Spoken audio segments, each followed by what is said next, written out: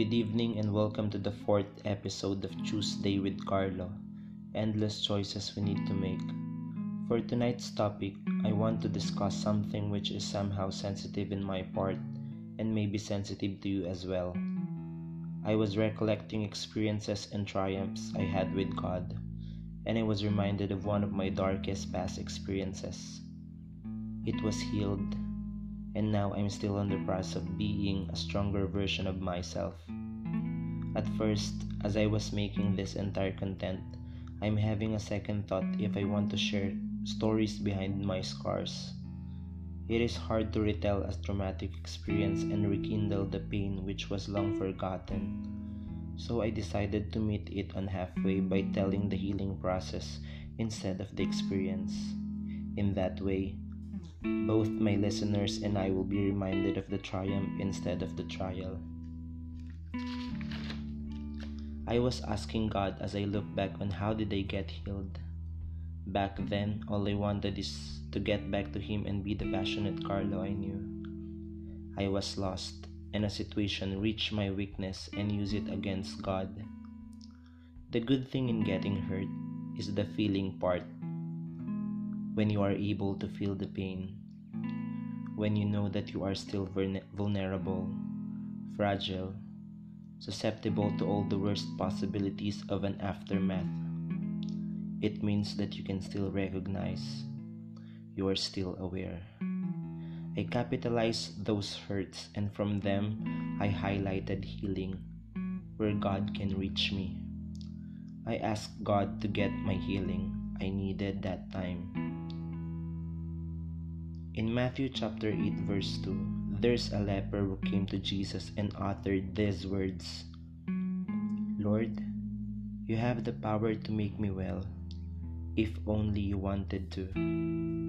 I had the same utterance to God when I got hurt, and the same response to the leper was given to me by God in verse 3.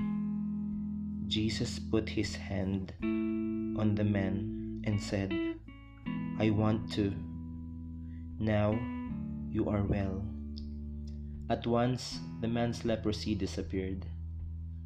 My healing process is not like the leper in the Bible, but it taught me a lot. God was good to me by surrounding me with the right people to share my shame that made me realize that the God I serve is still the same. I was reaching for healing, not knowing that having God is the same thing. The only healthy relationship is being with someone who knows your beginning, yet chose to be your ending, and that is God.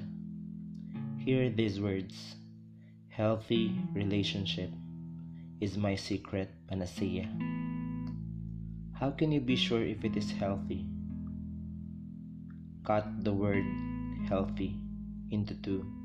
You can get heal and you can get die. Heal means to become well again, to be restored, and thy means your.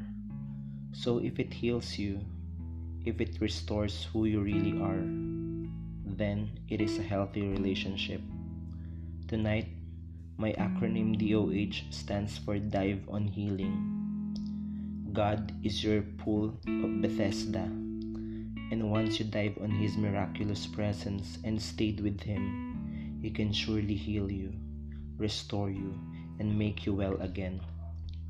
This Tuesday, I want you to choose to dive in His presence as you submerge all your hurt, immerse your fears, and drown your worries. Do not be afraid to be inundated because our healer can walk on water. Just let His healing be a flash flood that will do away with your hurts. Good night and God bless.